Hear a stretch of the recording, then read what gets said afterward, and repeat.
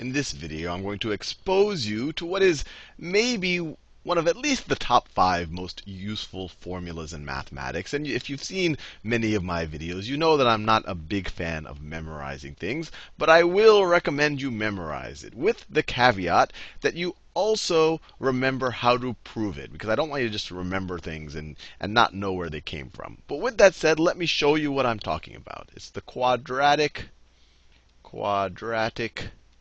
formula. And as you might guess, it is to solve for the roots or the zeros of quadratic equations. So let's speak in very general terms, then I'll show you some examples. So let's say I have an equation of the form ax squared plus bx plus c is equal to 0. You should recognize this. This is a quadratic equation where a, b, and c are, well, a is the coefficient on the x squared term, or the second degree term. B is the coefficient on the x term. And then c is, you can imagine, the coefficient on the x to the 0 term, or it's the constant term. Now, given that you have a general quadratic equation like this, the quadratic formula tells us that the solutions to this equation are x is equal to negative b plus or minus the square root of b squared minus 4ac, all of that over 2a. And I know it seems crazy and convoluted and hard for you to memorize right now, but as you get a lot more practice, you'll see that it actually is a pretty reasonable formula to stick in your brain someplace. And you might say, gee, this is a wacky formula. Where did it come from? And in the next video, I'm going to show you where it came from. But I want you to just get used to using it first. But it really just came from completing the square on this equation right there. If you complete the square here, you're actually going to get this solution. And that is the quadratic formula right there. So let's apply it to some problems. So let's start off with something that we could have factored, just to verify that it's giving us the same answer. So let's say we have x squared plus 4x minus 21 is equal to 0. So in this situation, a is equal to, let me do that in a different color. In this situation, a is equal to 1, right? The coefficient on the x squared term is 1. b is equal to 4. b is equal to 4, the coefficient on the x term. And then c is equal to negative 21. The constant term. And let's just plug it in the formula. So what do we get? We get x. This tells us that x is going to be equal to negative b. Negative b is negative 4. Negative 4. I put a negative sign in front of that. Negative b plus or minus the square root of b squared. b squared is 16. Right? 4 squared is 16. Minus 4 times a, which is 1, times c, which is negative 21. So we can put a 21 out there, and that negative sign will cancel out just like that with that. Actually, this is the first time we're doing it. Let me not skip too many steps. So negative 21, just so you can see how it fit in. And then all of that over 2 times a. Over 2 times a is 1, so all of that over 2. So what does this simplify? Or hopefully it simplifies. So we get x is equal to negative 4 plus or minus the square root of, see, we have a negative times a negative. That's going to give us a positive. And we have 16 plus, let's see, this is 4 times 1 is 4 times 21 is 84. 16 plus 84 is 100. Oh, that's nice. It's a nice perfect square. All of that over 2. And so this is going to be equal to negative 4 plus or minus 10 over 2. We could just divide both of these terms by 2 right now. So this is equal to negative 4 divided by 2 is negative 2 plus or minus 10 divided by 2 is 5. So that tells us that x could be equal to negative 2 plus 5, which is 3, or x could be equal to negative 2 minus 5, which is negative 7. So the quadratic formula seems to have given us an answer for this. You can verify just by substituting back in that these do work. Or you could even just try to factor this right here. You say, what two numbers, when you take their product, you get negative 20. 21, and when you take their sum, you get positive 4. Well, so you'd get x plus 7 times x minus 3 is equal to negative 21. Notice 7 times negative 3 is negative 21. 7 minus 3 is positive 4. You would get x plus, sorry, it's not negative 21, is equal to 0. There should be a 0 there. So you get x plus 7 is equal to 0, or x minus 3 is equal to 0. X could be equal to negative 7, or x could be equal to 3. So it definitely gives us the same answer as factoring. So you might say, hey, why bother with this crazy mess? And the reason we want to bother with this crazy mess is it'll also work for problems that are hard to factor. And let's do a couple of those. Let's do some hard to factor problems right now. So let's scroll down, get some fresh real estate. Let's rewrite the formula again, just so we have, in case we haven't had it memorized yet. X is going to be equal to negative b plus or minus the square root of b squared minus 4ac, all of that over 2a. Now let's apply this to another problem.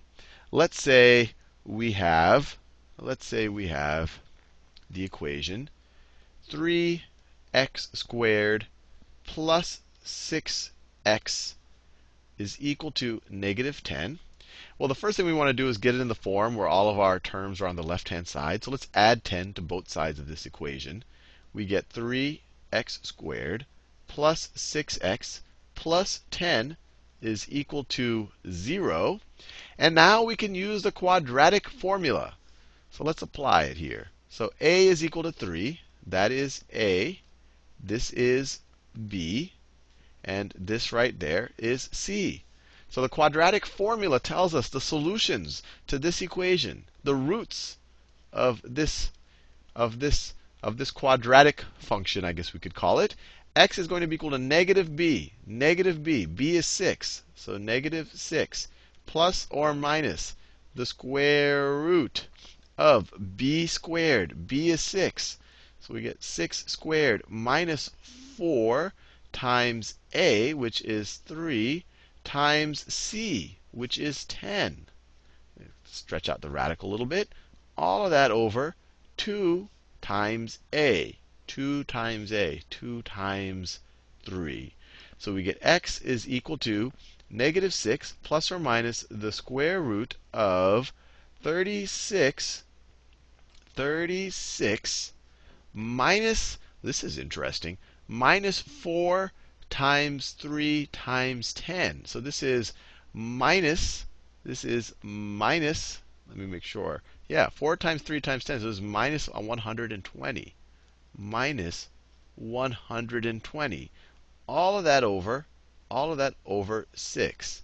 So this is interesting. You might already realize why it's interesting. What is this going to simplify to? 36 minus 120 is what? That's 84. If I'm doing my, 120 minus 36. We make this into a 10. Then this will become an 11. This is a 4. It is 84. So this is going to be equal to negative 6 plus or minus the square root of, but not positive 84. That's if it's 120 minus 36. We have 36 minus 120. It's going to be negative 84. Negative 84. All of that over 6. So you might say, gee, this is crazy. What is this silly quadratic formula you're introducing me to, Sal? It's worthless. It just gave me a square root of a negative number. It's not giving me an answer. And the reason why it's not giving you an answer, or at least an answer that you might want, is because this will have no real solutions. No real solutions. In the future, we're going to introduce something called an imaginary number, which is a square root of a negative number. And then we can actually express this in terms of those numbers. So this actually does have solutions, but they involve imaginary numbers. So this actually has no real solution. We're taking a square root of a negative number. So the b squared, with the b squared minus 4ac, if this term right here is negative, then you're not going to have any real solutions. And let's verify that for ourselves. Let's get our graphing calculator out, and let's graph this. Let's graph this equation right here. So let's get the graph. The y is equal to, that's what I had there before. Let's see, I have 3x x, let me clear this right here. So I get 3x squared plus 6x plus 10. So that's the equation. We're going to see where it intersects the x-axis. Where does it equal 0? So let me graph it. Let's graph it. Notice, this thing just comes down and then goes back up. Its vertex is sitting here above the x-axis and it's upward opening. It never intersects the x-axis. So at no point will this expression, will this function equal 0. At no point will y equal 0 on this graph. So once again, the quadratic formula seems to be working. Let's do one more example. You can never see enough examples here. And I want to do ones that are, maybe not so obvious to factor. So let's say we get, let's say negative 3x squared plus 12x plus 1 is equal to 0. Now let's try to do it just having the quadratic formula in our brain. So the x's that satisfy this equation are going to be negative b. This is b. So negative b is negative 12 plus or minus the square root of b squared of 144. That's b squared minus 4 times a, which is negative 3, times c, which is 1. All of that over 2 times a, over 2 times negative 3. So all of that over negative 6. This is going to be equal to negative 12 plus or minus the square root of, what is this? The negative times the negative, they cancel out. So I have 144 plus 12. So that is 156, right? 144 plus 12.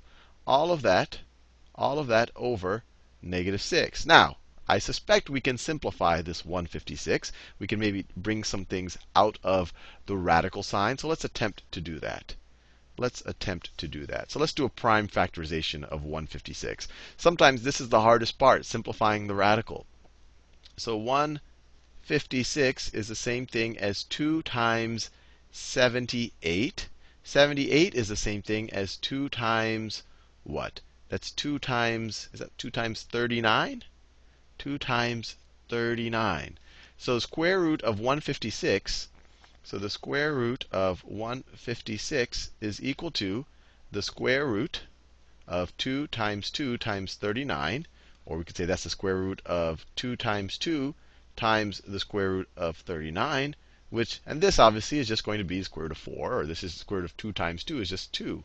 2 square roots of 39, if I did that properly. Let's see, 4 times 39. Yeah, it looks like it's right. 120. Yep.